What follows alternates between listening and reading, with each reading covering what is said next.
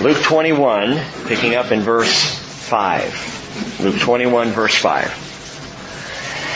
And while some were talking about the temple, that it was adorned with beautiful stones and votive gifts, he, that is Jesus, said, "As for these things which you are looking at, the days will come in which there will not be left one stone upon another which will not be torn down." The Jerusalem temple was the center of Jewish social and spiritual life for nearly 1,000 years, about 950 years, leaving out that 70-year pause for captivity. Before that, the tabernacle stood at the center of Jewish life. For 479 years, 39 years they walked in the wilderness, 14 years at Gilgal, and then 369 years the tabernacle stood at Shiloh. And then after that there was another 57 years at Nob and then at Gibeon, before ultimately it was replaced by the structure, the temple. Solomon's temple. Solomon was the first to build the temple based on David's designs in 960 BC. The temple stood for 374 years before it was destroyed in 586 BC.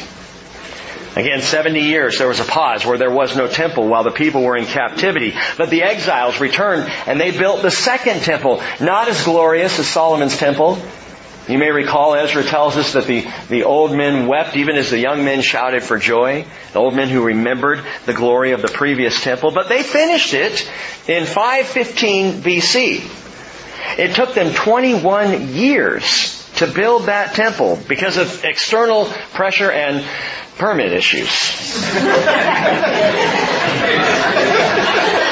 Little has changed in 2,000 years. For 496 years after that, it stood. Not a whole lot of change was made until Herod came along. Herod the Great. Herod had a nasty reputation as a cruel dude. That's what you get for living life in the fast lane. But Herod, some of you Eagles fans will get that, Herod was a master builder. And the remnants and the residual of his incredible architecture is still to be seen all over Israel today. Many of the sites visited on our Israel tours, you see the remnants of what Herod did. Incredible, amazing craftsman, artisan, architect. And he began in 19 BC a vast renovation of the Second Temple. It was still the Second Temple, but completely different. And that renovation project lasted beyond Herod's life. In fact, it took 80 years before it was completely finished. 90 feet in height. It was another 20 feet higher than the top of the Dome of the Rock Mosque today. The temple was 1,500 feet long, 1,200 feet wide. It was a huge edifice, and it was absolutely stunning. Solomon's temple was built of purest white marble. On all three sides, the two sides in the back, you saw that white marble. Josephus wrote that from a distance when you saw the temple, it looked like a snow-capped mountain. Because that white marble was so impressive. And the front was even more so. It was absolutely dazzling. Plates of solid gold covered the entire front of the temple so that on sunny days you couldn't even look at it. It was so blindingly bright. And in addition to this, there were gold plaques that surrounded both sides and the back of the large donors. We're not doing that on our building. Some places still do that today. You get the memorial plaques. And Herod himself, not to be outdone, he donated a huge golden twisting vine that wrapped its way around the front of the temple. And in fact, that's probably what Jesus was alluding to as on this Thursday night, on the night of His betrayal, He's walking across the Kidron Valley with the apostles and up to the Mount of Olives, and He looks back, and John 15 tells us, He says, "I am the vine, and you are the branches."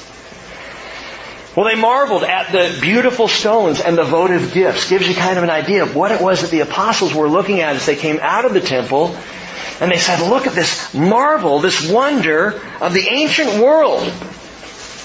And it stood only 6 years after its completion in 64 BC which is exactly what Jesus said would happen. I want to give you 5 great events as we walk through Luke 21 this morning. 5 events to be aware of. 1 fulfilled, 4 yet to be fulfilled. And the first one is the Great Fall. The Great Fall of AD 70. Why? Why did the temple fall? Why did, as Jesus said, the days will come in which there will not be left one stone upon another which will not be torn down. A complete eradication, complete wiping out of the temple. The great fall of Jerusalem. Why? 2 words. Jerusalem idol. Jerusalem idol. It's ironic because that's why the people went into captivity in 586 BC in the first place. Was idolatry was rampant throughout the land. And so as we've talked about, and you know, the Lord said, fine, I will give you idolatry. I'm going to put you into the center of idolatry in the entire world, Babylon, and let you feast on that for a while and see how that works for you. And kind of like the old Schick Shadel hospital smoking program where you sit in a room and smoke until you were so smoked out you hated cigarettes. That's what God did with the idolatry. I'll give you more until it's coming out of your ears. I'll give you idolatry. Well, when the exiles came back into the land, they never again worshipped idols except for the temple. The temple became an idol for the people of Israel. Anytime we look at man-made things for security, it's idolatry. Anytime we look at man-made things, it be it an edifice, it could be an education, it could be a profession, a portfolio, a calling in your life, if you look to that for your security, a marriage, a church, a family, a tradition, if you look to these things for your security, understand God will take them down. Because He is not to be replaced by any other thing. That if we were going to find security in this life, in this world, we'll find it in the Lord Jesus Christ. And in Him alone. And so you might want to think as we look at these things this morning and consider what happened in the great fall of the temple, what are you building? What is it that you are building in your life? There is only one foundation that is pure, permanent. Only one is secure. Jesus earlier in His ministry, referring to the temple in Matthew chapter 12 verse 6, and comparing it to Himself, said, I say to you that something greater than the temple is here. You look to the temple as that proof positive that the land is secure. There's something greater than that here.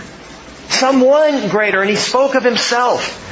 Paul later said in 1 Corinthians 3 verse 11, no man can lay a foundation other than the one which is laid, which is Jesus Christ. He is your foundation. He is your rock. He is my security. And there is no other.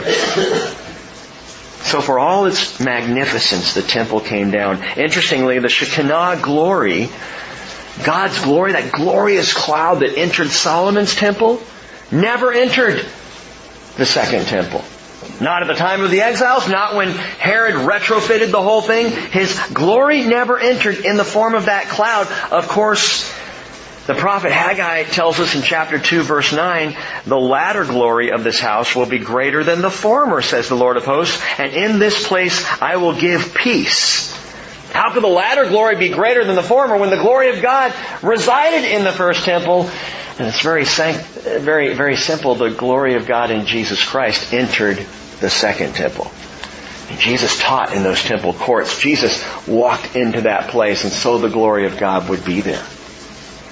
I think Haggai also has some implications for a future temple as well. We'll talk about that when we get to Haggai, and that, by the way, is not far off. But verse 6, again, Jesus said, as for these things which you're looking at, the days will come in which there will not be left one stone upon another, which will not be torn down. Now, I had a question brought to me just 2 weeks ago. What about the Western Wall? And what about the Eastern Gate? And what about those massive stones of Herod? And we know they're Herod stones that you can see literally underground in what's called the Rabbi's Tunnel. As you head along the Western Wall and go underground, you can see Herod's building. What about all those ancient stones? Jesus said not one stone would be left upon another, yet you can see them stacked up going up the side of the Kotel, the Western Wall. What about that? Gang, those are retaining walls. Those are not the temple. The Western Wall at which the Jewish people pray today is not what's left of the temple. Herod came along and he built up Mount Moriah. He built it up in a huge 35-acre square with retaining walls running all around it, flattened out the top, and then was able to construct his larger temple around what was the smaller second temple on the top. What's left now that we have today are the retaining walls. Jesus is talking about the temple. And the destruction of the temple in AD 70 was so complete that archaeologists still have not been able to determine exactly where it stood.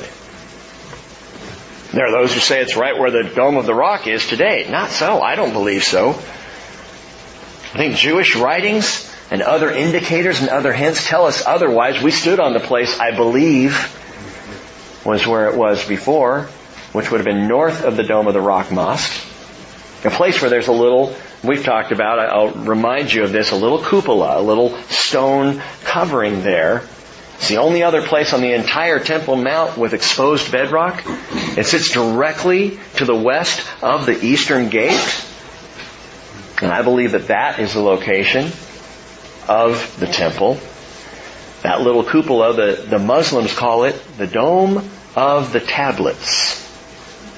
And the Dome of the Spirit, which is very interesting. So, for all that, the temple went down. Spending some time on this before we even get to the rest of the prophecy, because it is critical to believing the long-term prophecy of Jesus here in Luke 21. If you miss the short-term prophecy, He prophesied, and within 40 years, boom, it took place exactly as He said, not one stone left upon another. If you miss that, then you might question what He says after that. But this short-term prophecy gives legitimacy to the long-term prophecies of Jesus. How so? God said in Deuteronomy 18:21, "You may say in your heart, how will we know the word which the Lord has not spoken?"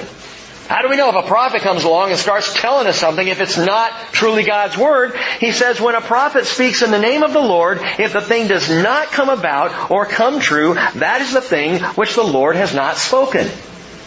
He says the proof is in the pudding. How do you prove a prophet? He gives short-term prophecy and it comes to pass exactly as He says. Then you can trust the long-term prophecy. And that's exactly what Jesus does here. He gives a short-term prophecy that now sets the stage for what is long-term. The literal fulfillment of Jesus' introduction to the rest of this prophecy now validates the whole thing. Verse 7.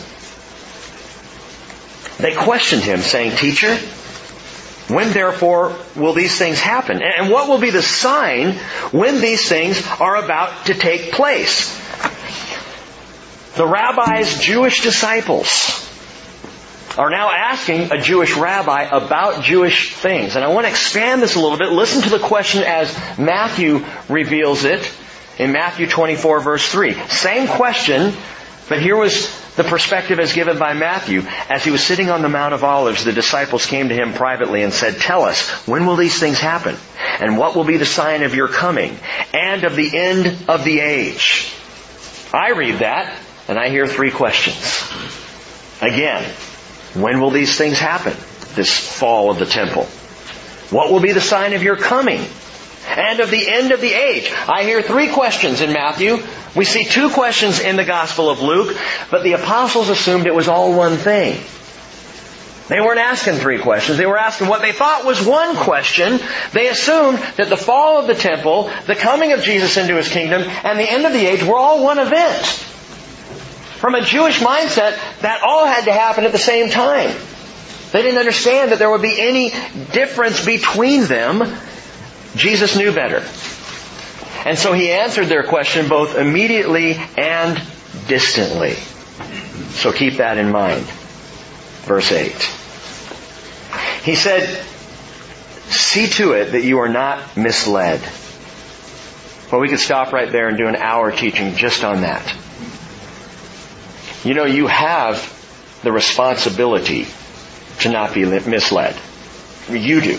I do. See to it that you're not misled. Well, how can I not be misled? Be in the Word. Test everything by the Word of God. Take it back to the Word constantly. See to it that you're not misled. For many will come in my name, saying, I am He, and the time is near. Do not go after them. He says, when you hear of wars and disturbances, do not be terrified, for these things must take place first. But the end does not follow immediately. Jesus is now beginning to stretch it out. He's beginning to take their three questions that they thought was one and say, you're really asking me three distinct things, and they are distinct. We're going to bring this wider now. Then he continued by saying to them, nation will rise against nation and kingdom against kingdom. Right there, gang, for the first time, that happened in 1914.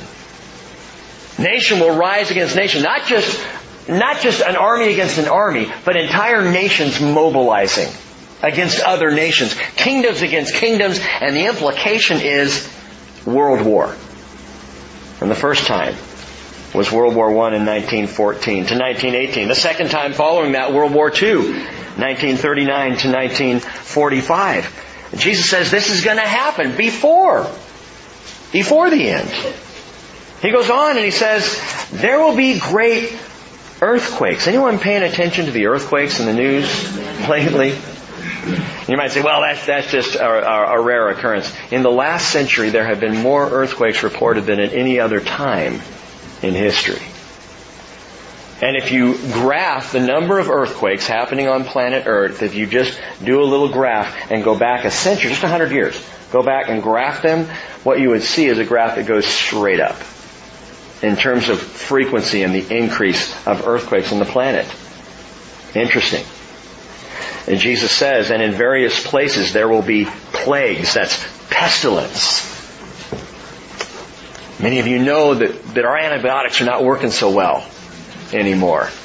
That there are some diseases, some illnesses, some pestilence that are becoming very difficult to stop in their tracks. Hunger or famines will come. There will be terrors. The word for terrors there is phobitron. Phobitron, where we get our word phobia. Fears. There's going to be fear. I have never in my life seen more fear among people than I see in the world today. Over everything. Fear of the government. Fear of foreign powers. Fear of taxes. Fear of what's happening. Fear of where we are. Constant fears. Going back to security, and so people are trying to find security in all kinds of areas instead of going back to the foundation of Jesus Christ. And Jesus says, and great signs from heaven. There are a handful of folks who are excited because Tuesday marks the first blood moon of the tetrad. And we talked about the 4 blood moons. A tetrad is 4 consecutive blood moons, one after another. That is total eclipses that result in that reddish colored moon. There is a blood moon tetrad that begins this Tuesday, April 15th. The first one on Passover.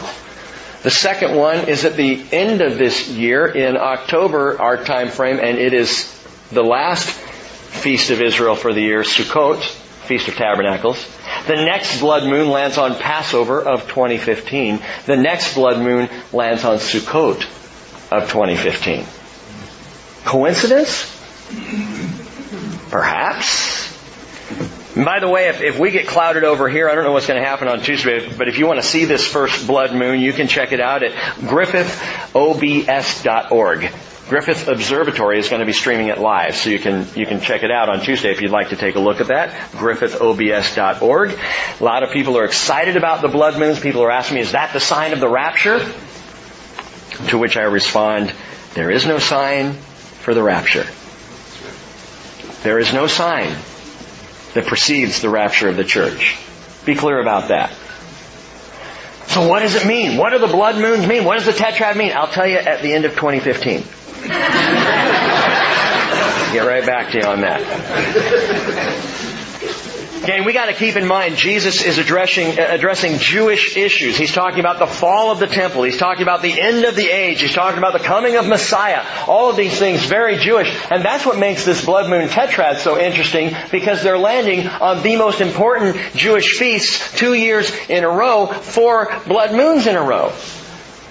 Passover, tabernacles, as though bracketing the Jewish feasts, the Jewish holidays. And that fascinates me, and I'm curious about it, and I'm not putting a lot of stock into it because it's a sign. And signs are interesting. And Jesus says there will be signs, but we're also told by Paul in 1 Corinthians chapter 1, verse 22, indeed, Jews ask for signs, and Greeks search for wisdom. What are we supposed to do?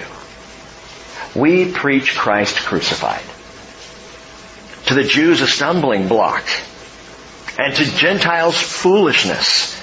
But to those who are the called, both Jews and Greeks, Christ, the power of God and the wisdom of God. And so I advise you, if you want to check out the blood moon on Tuesday the 15th, fine, take a look. But don't take your eyes off Jesus.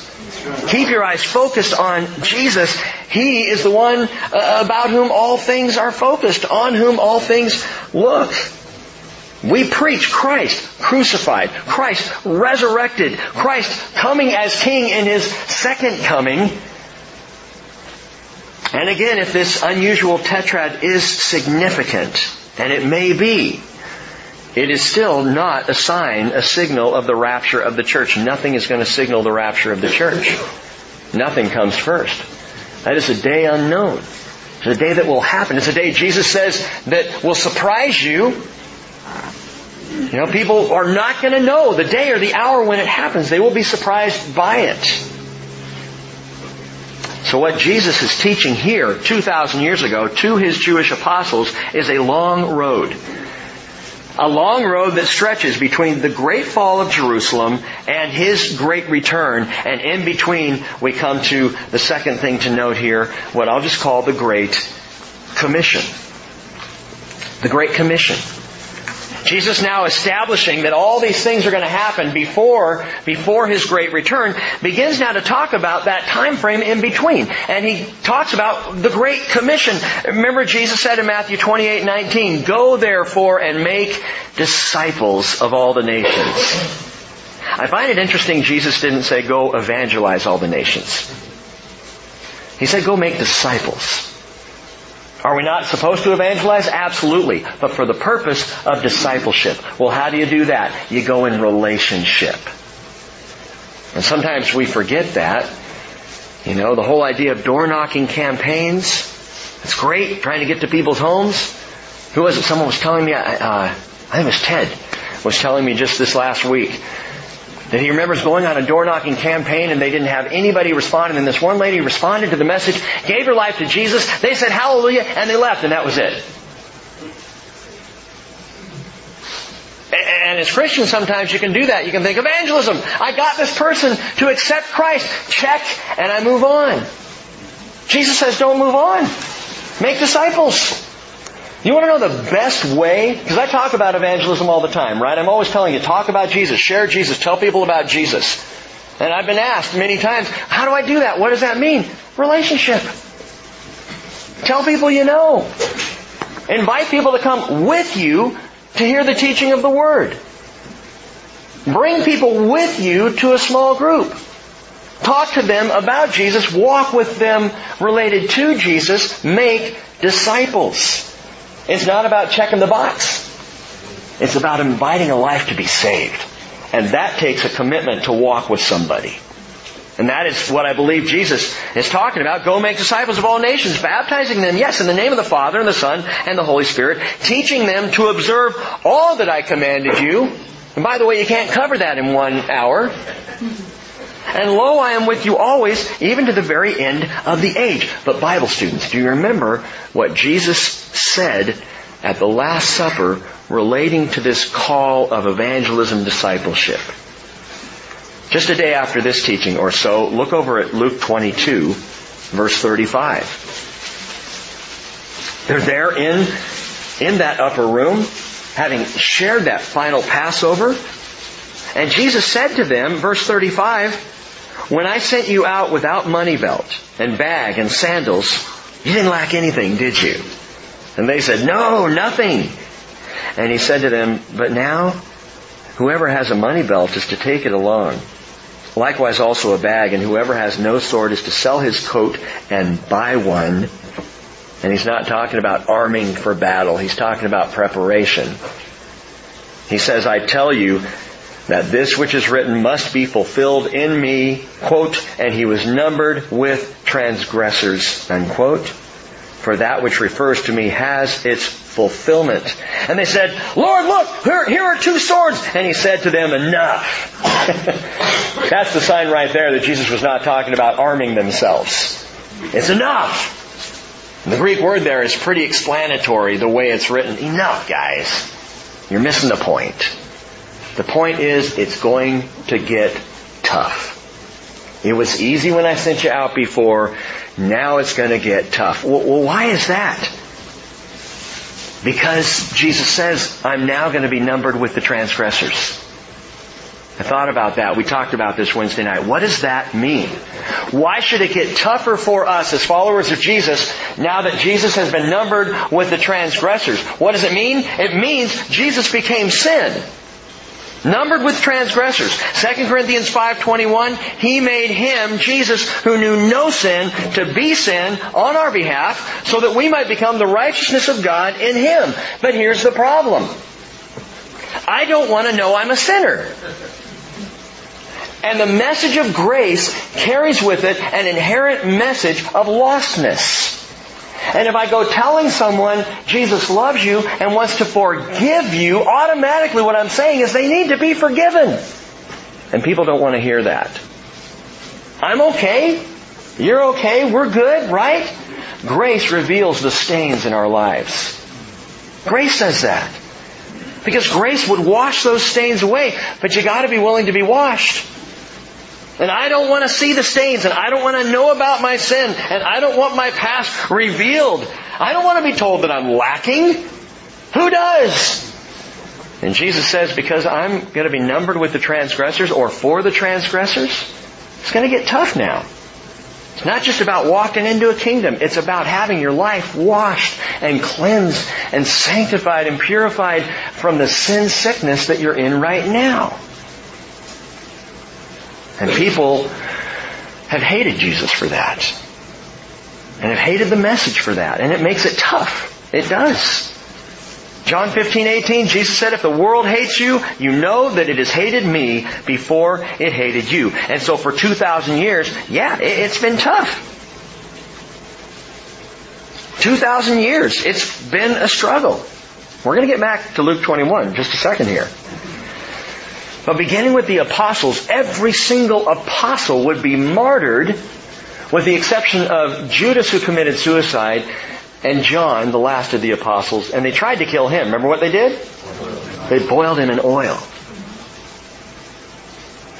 So every apostle went through serious, either martyrdom or persecution. In the first 283 years of the church, estimates of up to 10 million Christians were martyred for their faith. That's how it started. That was the beginning. Well, thank goodness we don't live in days like that. In the last century, the 20th century alone, the number of Christians in the world who have lost their lives for Jesus stands at 45 million. That's in 100 years. 10 million in the first 283 years of the church, and in the last 100 years of the church, 45 million. Not us. Church in America has had it relatively easy, haven't we? It's been all right. Oh, but we've suffered. We've had permit issues. They tacked a sign up on our barn saying you can't meet several years ago. Oh no. It's the worst. We haven't even tasted it, gang. And I believe things are getting more difficult. We're still not even close. I believe they will probably get worse. And I'm not meaning to be discouraging, but the real question is, okay, how do we face that? How do we handle it? Listen to Jesus' words, Luke 21 verse 12. But before all these things, they will lay their hands on you and will persecute you, delivering you to the synagogues and prisons, bringing you before kings and governors for not my name's sake. And it will lead to an opportunity for your testimony. Stop there. Remember the fact that Luke is probably, can't say for sure, but probably writing the book of Luke and the book of Acts as a defense briefing for Paul before the governor in Rome, before the Caesar in Rome. And so to write this in, I think, is beautiful. It will lead to an opportunity for your testimony. Jesus says, so make up your minds not to prepare beforehand to defend yourselves. What?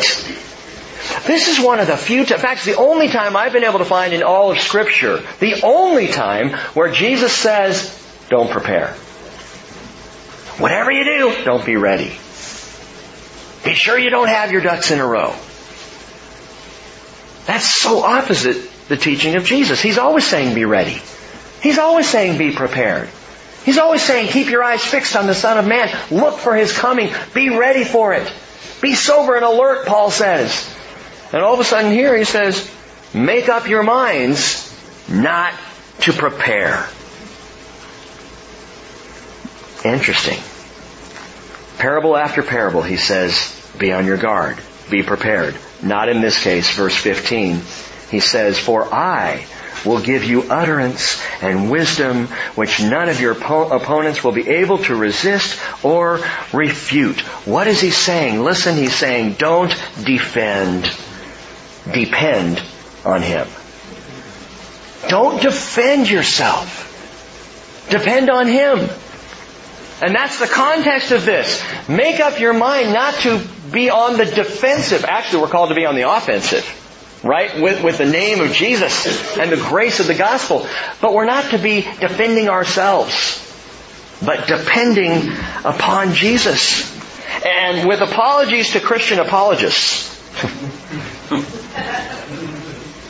And I think there is absolutely a place in the church and in the world for Christian apologists, those who would defend the gospel. But understand this.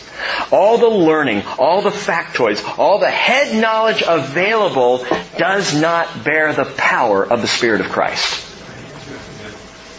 And you know, you've probably given out facts before and seen someone still just look stone-faced. And you're like, but look at the facts! Look at the proof! Look at the evidence! And they go, it lacks the power if the Spirit is not involved. Proverbs chapter 2 verse 6, the Lord gives wisdom. From His mouth comes knowledge and understanding. Mark 13:11, Jesus said when they arrest you and hand you over, the same teaching. He says, do not worry beforehand about what you are to say, but say whatever is given you in that hour. For it is not you who speak, it is the Holy Spirit. 1 Corinthians chapter 2 verse 4, Paul said, my message and my preaching were not in persuasive words of wisdom, but in demonstration of the Spirit and of power, so that your faith would not rest on the wisdom of man, but on the power of God. Clever sayings, the list of facts, does not carry the power that the Holy Spirit carries. 1 Thessalonians chapter 1 verse 5, Paul affirms this. He says, our gospel did not come to you in word only, but also in power and in the Holy Spirit and with full conviction, just as you know what kind of men we prove to be among you for your sake. Answer to the question, how do we bear the Great Commission, especially in a world that doesn't want to hear it? How do we take the gospel? How do we make disciples when it gets more and more difficult in this world? Through fears and famines and fires and foes, as He's listed out before us. How do we bear the Great Commission in any circumstance of life? Don't defend. Depend on Him. Don't defend, depend on Him. Oh, okay, so I'll just stop coming Sunday morning and Sunday night because I really don't need the Word of God anymore. Stupid! That's not what He's saying. How do you learn to depend on Jesus? There's two ways. Two ways only. Prayer and the Word of God. You want to depend on Jesus? Talk to Him. You want to learn to depend on Jesus? You need to be in His Word. Constantly. Daily. We need to be in the Word of God if we're going to develop that glorious dependency on Christ that allows Him to work through us wherever we are. And the more I have the Word in my soul and in my spirit, the more the Holy Spirit has the Word to speak through me.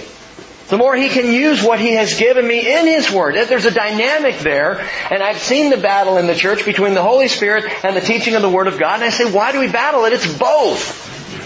We cannot have the Word without the Spirit, and you cannot have the Spirit without the Word. God has given us both His Word and His Spirit so that we can navigate this season of life. And we can do it with the power of the Spirit and the truth, the veracity of God's holy Word. Don't defend yourself. Depend on Him. Verse 16. He says, but you will be betrayed even by parents and brothers and relatives and friends, and they will put some of you to death. And you will be hated by all because of my name, yet not a hair of your head will perish. I read that and I thought, then I've already missed something. Not a hair of your head will perish. He says, by your endurance you will gain your lives. Now wait a minute. Not a head of your hair of your head will perish. Did I say head of your hair before? Not a hair of your head will perish, and yet every apostle but John died a martyr. And John was fried in oil. Not a hair will perish. Well, was Jesus wrong? And what about the 10 million Christian martyrs? And what about the 45 million of the last century? Something's not right here. I can give you two answers for this. One is an eternal answer. And the eternal answer is, if you're looking at this as a picture, not a hair of your head will perish. Jesus could very easily be saying, the worst someone can do to you is kill you. They cannot take away your eternity. They cannot take away our relationship. They cannot remove your salvation. Worst case scenario. Paul got his head chopped off. That's how he died. He was beheaded. Not a hair of his head perished. So Jesus may just be saying that, that in essence, look, don't worry about the physical because spiritually speaking, eternally speaking, no problem. You're going to make it. But I think there's something more specific. Jesus doesn't just throw words around like that. He says, not a hair of your head will perish. Well, that's got to find some meaning somewhere, and I believe we can find that in the Scriptures. The Great Commission, and please understand this, even though it is the call of the church, the Great Commission will not be accomplished by the church. We're not going to finish the job before we're taken. Before the rapture happens, before the church is called up, we're not going to finish. We're not going to evangelize the entire world. Oh, I know what Jesus said, Matthew 24:14. The gospel of the kingdom shall be preached in the whole world as a testimony to all the nations, and then the end will come. And that is a favorite verse of missionaries today. And well, it should be. But because of that verse, there are those who say, until we evangelize the whole world, Jesus won't take us home. And that's not true. Because there is no sign, there is no work of man that precedes the rapture. There's nothing that we do to gain that.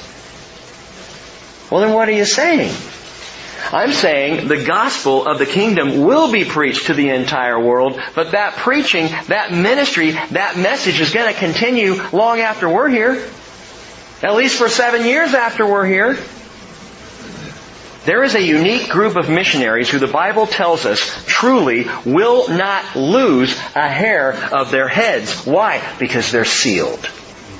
I think Jesus is talking about the 144,000 of Revelation chapter 7 verse 4. I heard the number of those who were sealed, 144,000 sealed from every tribe of the sons of Israel. Jewish evangelists in that time of tribulation, after the church has been removed from the world, who will not lose a hair of their heads because they are sealed in their salvation to take the message of the gospel, all 144,000 of them, into the world. And again, you might say, well, so that happens in the tribulation, right? Yes, and I believe that we are getting there in Jesus' teaching. Look at verse 19 again. He says, by your endurance you will gain your lives. I shared this with our staff on Friday. By your endurance, you will gain your lives. I really like the King James translation a little bit better. The word endurance, hupomone in the Greek, has the meaning of patience, but it's enduring patience. It's a patience that hangs in there. It's a patience that is not swayed easily. It's someone who holds fast. Hupomone. In your patience, the King James says, you will gain, you will possess your lives, but the word lives there, gang, it's souls. In your patience, possess ye your souls. Your mind, seat of intellect, your reason, your thinking. In other words, the way to keep your head, the way to patiently endure, is to depend on the Lord. If you will be patient in the Lord, if you will depend upon the Lord, you're going to keep your head. You're going to keep your wits. You're going to keep your mind. Some are going to take flack in this season, in this age. Some will take flack just for being Christians. You'll be looked at as stupid, as ignorant, as unscientific, as those who really... You believe that stuff? Some are going to be martyred for it. Others, the Jewish 144,000, are going to go through the fire completely unsinged. But Isaiah, in any case, tells us, Isaiah 40 verse 31, those who wait for the Lord will gain new strength. They will mount up with wings like eagles. They will run and not get tired. They will walk and not become weary. But Jesus continues, verse 20, but when you see Jerusalem surrounded by armies, then recognize that her desolation is near. Then those who are in Judea must flee to the mountains, and those who are in the midst of the city must leave, and those who are in the country must not enter the city. What's that talking about? There are those who immediately say AD 70. The fall of Jerusalem. That's what Jesus was warning against. And when you see Jerusalem besieged, get out. Right? And truly, when Rome besieged Jerusalem at that time, the Jews did not believe it would come to the fate that it came to. They didn't believe that Jerusalem was going to fall. They didn't believe it. They saw Rome surrounding the city, and they didn't believe Jerusalem would go down. They rejected it outright. Why? The temple was still standing. Our temple's here. Our security. And as long as the temple stands, fine. As long as I've got my portfolio together, fine. As long as my church is there, good. As long as this person is in my life, as long as that profession is going well, I'm fine. They believed they were absolutely fine. And there's a display. We didn't get to see it this year on the trip to Israel. It's called the Burnt House. It's in Jerusalem. It was an amazing archaeological find of a house on the hill looking out at the Temple Mount from the western side that they discovered was the home of a priest of the temple. The house had been completely burned, and they found two things in it. They found a Roman sword, and they found the remains of a little girl's arm. That was the only skeletal remain that was there, was this little girl's arm, obviously cut off. They didn't believe it. There's no way this is going to happen. And so, in AD 70, 1 million Jews died in Jerusalem. 97,000 more Jews were taken captive, and it was the worst calamity of the Jewish people in history, that is, until 1933. Check this out. Researchers at the United States Holocaust Memorial Museum have just released documentation that astounds even the most informed scholars steeped in the previously known statistics of German atrocities. Here is some of what has now been conclusively discovered related to the Holocaust. There were more than 42,500 Nazi ghettos and camps throughout Europe from 1933 to 1945. Let me repeat that statistic. Throughout Europe, 42,500 Nazi camps and ghettos. There were 30,000 slave labor camps. We're talking camps here. We're talking places that Jews and those opposed to Nazism were sent. 1,000 prisoner of war camps, 500 brothels filled with sex slaves, and thousands of other camps used for euthanizing the elderly and infirm, performing forced abortions, Germanizing prisoners, or transporting victims to killing centers. And listen to this, the best estimate using current information available is 15 to 20 million people died in the Nazi Holocaust, or were imprisoned in sites controlled by the Germans throughout the European continent. How did it happen? No one believed it could. There's no way that could happen. There are people today who say the Holocaust was a myth in the face of staggering evidence. They just didn't believe it could happen. Josephus tells us that there was one group of people back in AD 70 who got out, who fled Jerusalem before the city was surrounded. They fled across the Jordan River to a city in the Decapolis called Pella, and they survived. You know who that Jewish sect was? Christians. Christians who read, "When you see Jerusalem surrounded by armies and recognize her desolation is near, then those who are in Judea must flee to the mountains, and those who are in the midst of the city must leave, and those who are in the country must not enter the city." And the Christians believed it, took Jesus at His word, and they fled Jerusalem, and not a single Christian died in AD 70. Not a single one. Josephus lets us know that. Well, so, are you saying that Jesus is talking about AD 70 then, here in the midst of the Olivet Discourse? No, I'm not. What I'm saying is that the Christians in the first century applied it that way. They applied it to their own lives. They applied it to what they saw going on. They made application from the Word of God, and it saved their lives, and we do that all the time. We will take Jewish prophecy that we know is for Israel, will be fulfilled in Israel, and we apply it to ourselves. And in making that application, life is better for it. Or we are saved from some travesty, from some difficulty, from some problem, simply because we say, Jesus, we know your word is amazing, phenomenal, so we're going to take you at your word in all circumstances of our lives. Christians did that in the first century. But I need you to understand that though they applied it that way, the warning here goes far beyond the tragedy of the first century. It goes far beyond AD 70. 1 million Jews killed, 97,000 captured, compared to 15 to 20 million who were slaughtered in the Nazi Holocaust. Minimum of 6 million Jews who lost their lives then. You tell me which one was worse.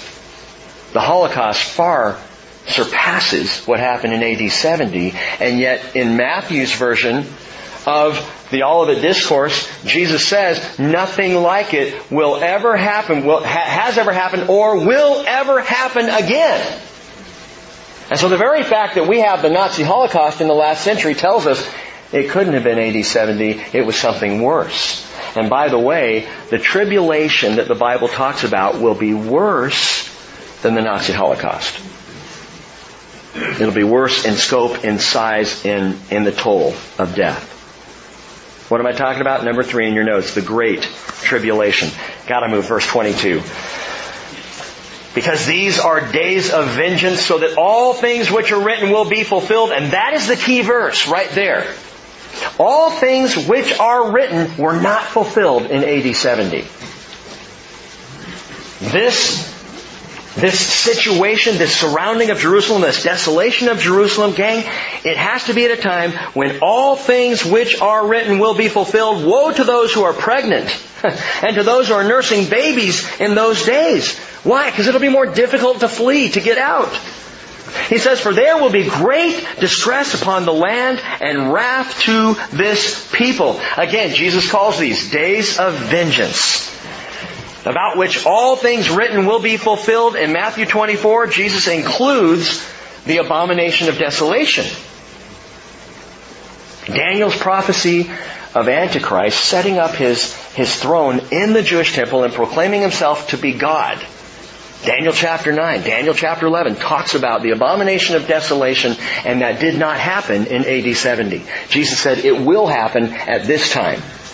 It will kick off the last 3.5 years of the 7-year tribulation. That last 3.5 years Jesus calls the Great Tribulation. Now, for any of you, if I'm doing a flyby here, take the time to check out what I'm saying.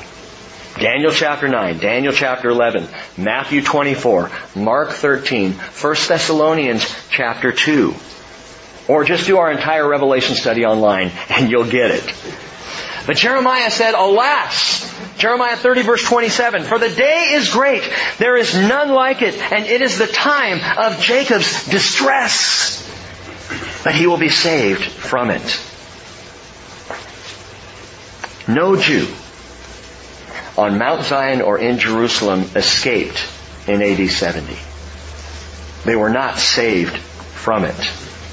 But turn in your Bibles quickly, keep a finger there, and go back to the book of Joel toward the end of the Hebrew Scriptures. The book of Joel, chapter 2.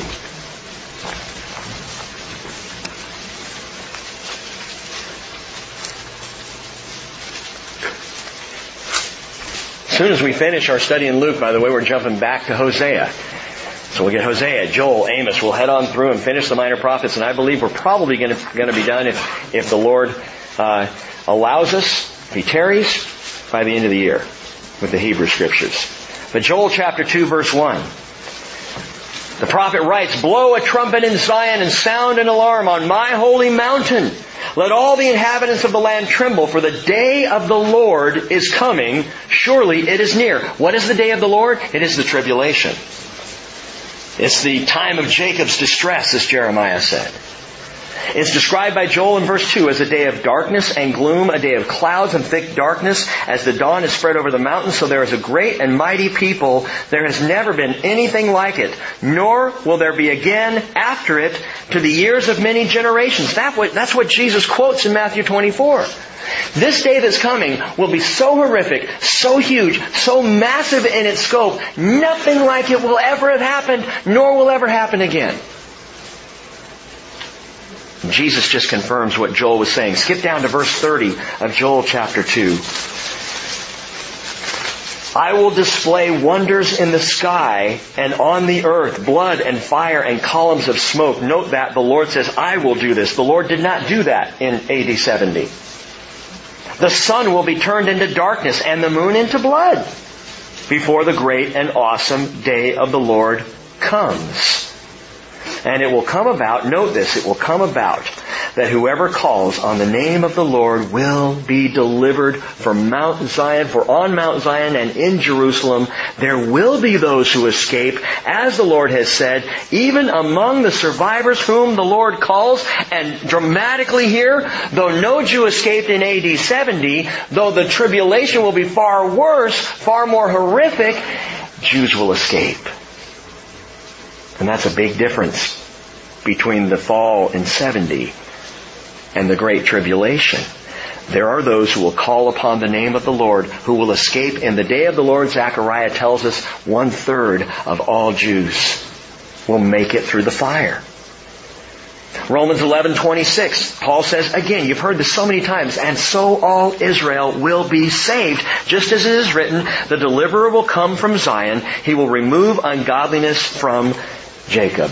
Back to Luke 21. He says in verse 24, continuing on about this season, this time of great tribulation. The Bible depicts that as a 7-year period of time. I won't go into why right now, but it's in Revelation. It's very clearly described. Again, Daniel describes it in Daniel chapter 9. A 7-year period of time that is yet to happen on the earth.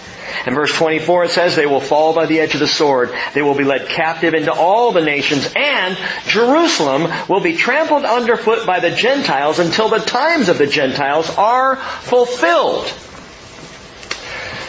Jerusalem trampled underfoot by the Gentiles. Romans, followed by Byzantines, followed by Muslims, followed by Ottoman Turks, followed by the British, followed by the Jordanians, followed by the useless nations, followed across the last 2,000 years, trampled underfoot by Gentiles. we have watched this prophecy fulfilled before our very eyes.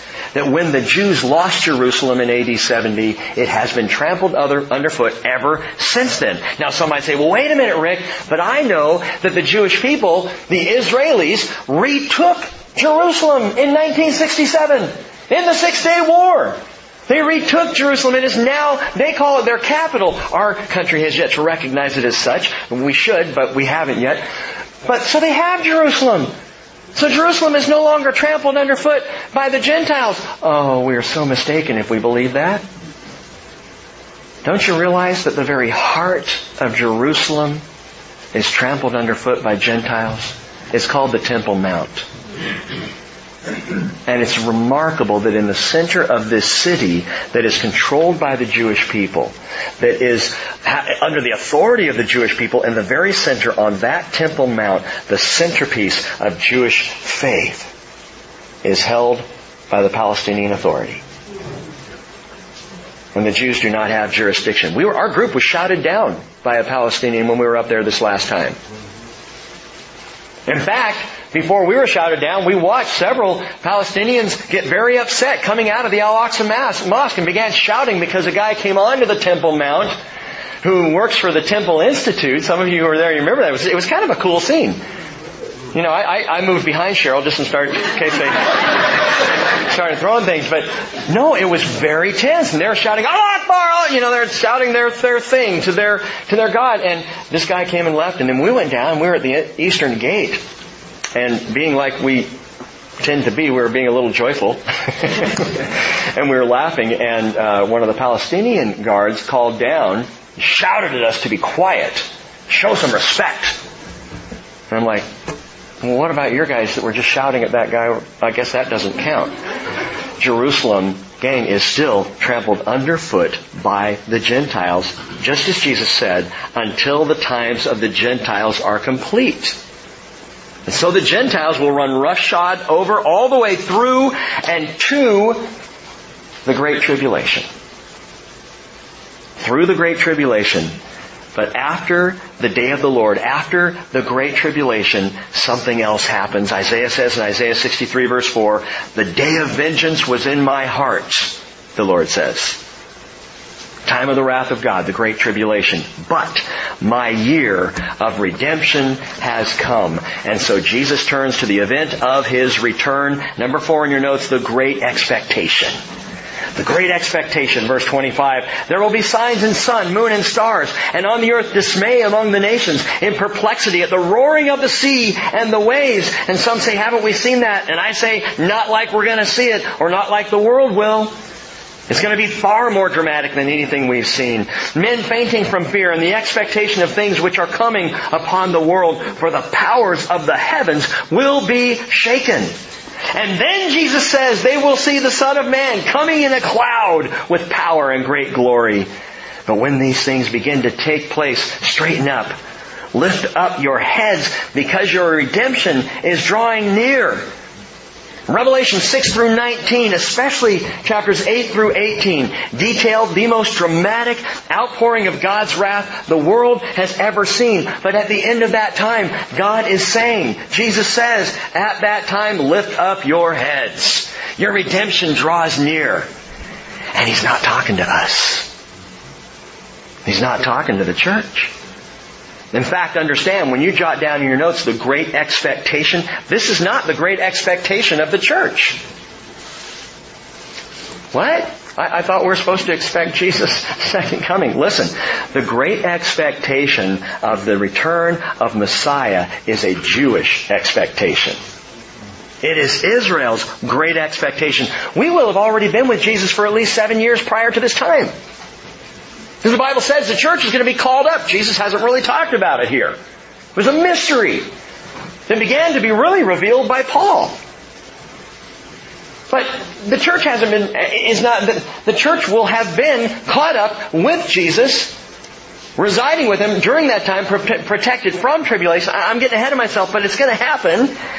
But this is the great expectation of the faithful remnant of Israel who make it through that tribulation period. And the surviving tribulation saints. That is those people who come to faith in Jesus who are not Jews during the tribulation. And the Bible says there's going to be a massive number of those. This is the second coming of Yeshua HaMashiach. This is the great expectation of Israel. It is not your great expectation. It is not mine. Why, Rick? What are you saying? I'm saying we are the great congregation. We're the great congregation. You could call us the cloud. Everyone's real excited about clouds nowadays, you know? Yeah, I got all my stuff in the cloud. Like, man, that doesn't sound too secure to me. It's in a cloud. Gang, Jesus comes in a cloud with power and great glory. Guess who's in the cloud? The Bible tells us the church is. Already having been caught up to be with Jesus, saved from, protected from that tribulation, now returning with Jesus. Well, where do you get that? 1 Thessalonians chapter 3, verse 13. He will establish your hearts without blame and holiness before our God and Father at the coming of our Lord Jesus with all His saints. Jude 14 tells us Enoch in the 7th generation from Adam prophesied saying, "Behold, the Lord came with many thousands of His holy ones." Saints. Revelation 19. I love to go here. Verses 7 and 8. "Let us rejoice and be glad and give glory to Him, for the marriage of the Lamb has come, and His bride has made herself ready. It was given to her to clothe herself in fine linen, bright and clean. For the fine linen is the righteous acts of the saints." That is what Jesus does through us, that clothes us with righteousness. The fine linen describes that. Well, Revelation 19 verse 14 says, "And the armies which are in heaven, clothed in fine linen, white and clean, were following Him on white horses." Coming back with Him. Surrounding Him as a cloud. In other words, the bride wears army boots. And we ride with Jesus and we return with Him. The great expectation of the second coming of Messiah is Israel's expectation. We're the great congregation who comes with Him. We've already been there. And now to finish this out, Jesus draws back a bit. He tells them a parable.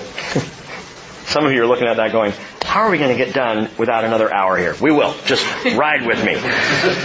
He tells them a parable that I think more squarely sets these things at the end of this generation than any other thing Jesus ever said. Verse 29, "Behold the fig tree and all the trees. As soon as they put forth leaves, you see it, and you know for yourselves that summer is now near. So you also, when you see these things happening, recognize that the kingdom of God is near.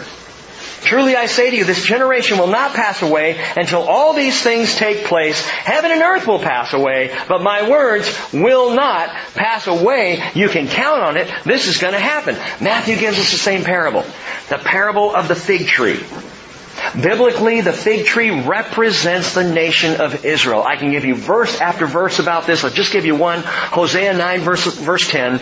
"I found Israel like grapes in the wilderness. I saw your forefathers as the earliest fruit on the fig tree in its first season."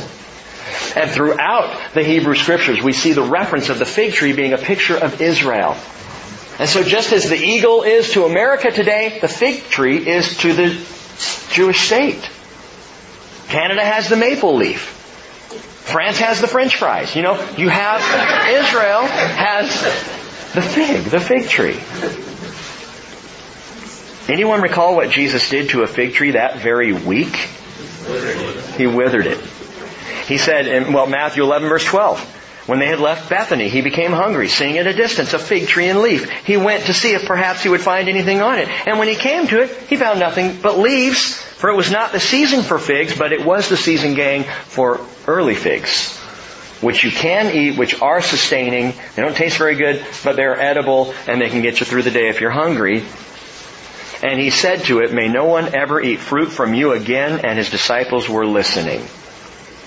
And He was referring to Israel. There was a parable, a living parable right then and there. And the disciples, gang, were listening. Are you? Am I? In 1948, Israel budded as a nation again. For the first time in almost 1867, 68 years, somewhere around there, Israel suddenly blossomed.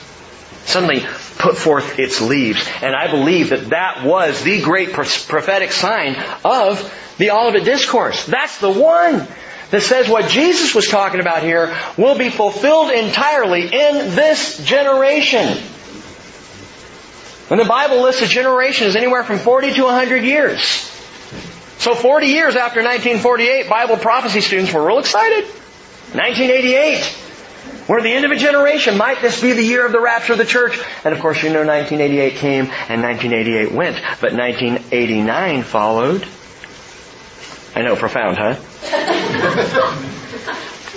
Luke says that Jesus said, when you see the fig tree and all the trees. Well, what does that mean? Our brother Ray Rent wrote what I think is one of the most important books that I have ever read. And I would highly recommend you get a hold of Ray and go get me that book. I'll pay you whatever it costs. It's not a plug for Ray. The book is called A Season for All Time. And Ray hit upon something I have never found or seen anywhere else. But he is right on target. He talks about in the book how in 1989, nations began to sprout like no time before in history. Remarkably, when the Berlin Wall fell.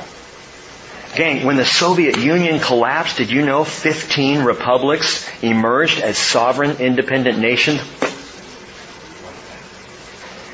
And when the Berlin Wall fell, East Germany and West Germany reunified as a new nation.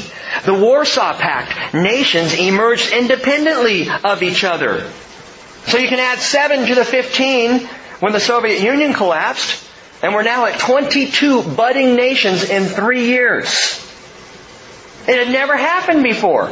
I don't even know where I was then. I think I just started youth ministry and I was wandering around, I had no idea. No one had any idea what was taking place around us. People were excited, but the prophetic implications here, Yugoslavia sprouted into 5 republics. 2 more would emerge. The most recent in 2008 was Kosovo. And so now, 29 countries in 3 years, and in the past 20 years, 5 more have joined the list for a total of 34 brand new countries in this generation, and I put to you all the trees. When you see the fig tree budding, Israel, and you see all of a sudden all the trees, you know that the summer is near. Rick, why do you think we're in the last days? The fig tree and all the trees. And I believe the great expectation of Israel is very near. Verse 34, be on guard, so that your hearts will not be weighed down with dissipation. Dissipation is drunkenness or giddiness. It literally refers to hangover. Don't be weighed down with hangovers. And drunkenness, which typically, if you're going to have a hangover, you probably had the drunkenness, so the two go hand in hand. And for those of you who go, well, I don't touch a drop. And the worries of life. Stress. Anxiety. Fear. Well, I don't drink, but I sure am freaked out. You got a problem.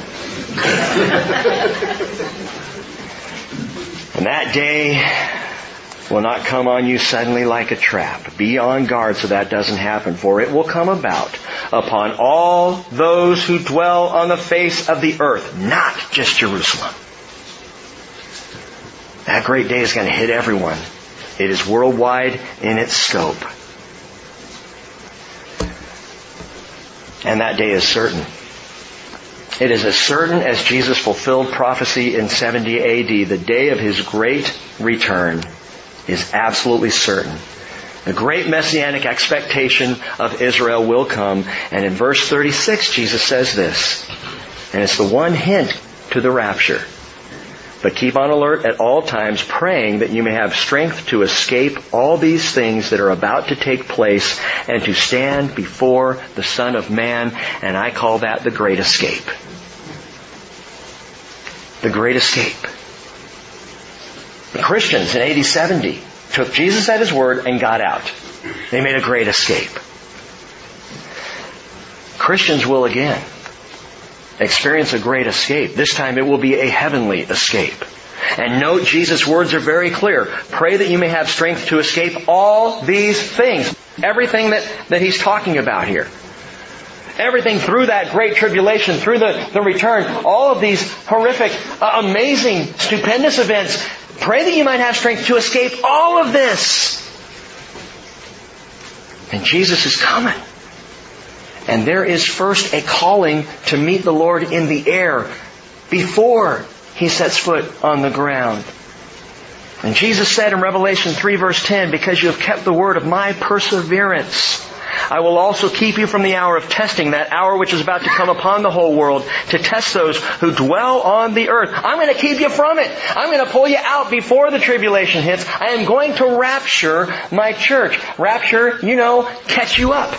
That's what the word means. I'm going to catch up the church. I'm going to catch up the church.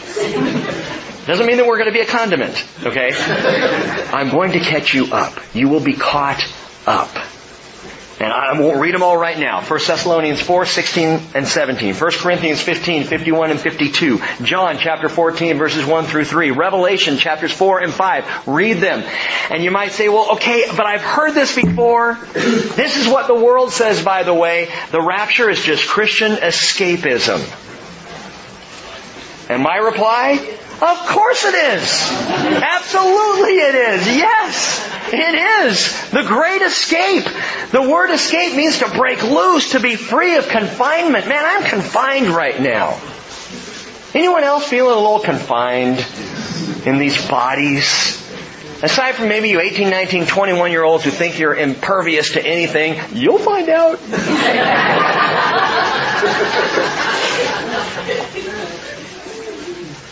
Paul says in 2 Corinthians 5, verse 4, indeed, while we are in this earthly tent, we groan, being burdened. Because we do not want to be unclothed, but to be clothed, so that what is mortal will be swallowed up by life. Not by death, by life. And the promise of the great escape is that there will be those who are alive at the time that Jesus calls His church home, those who have not died in Christ, but who happen to still be alive and will not taste death. They will go.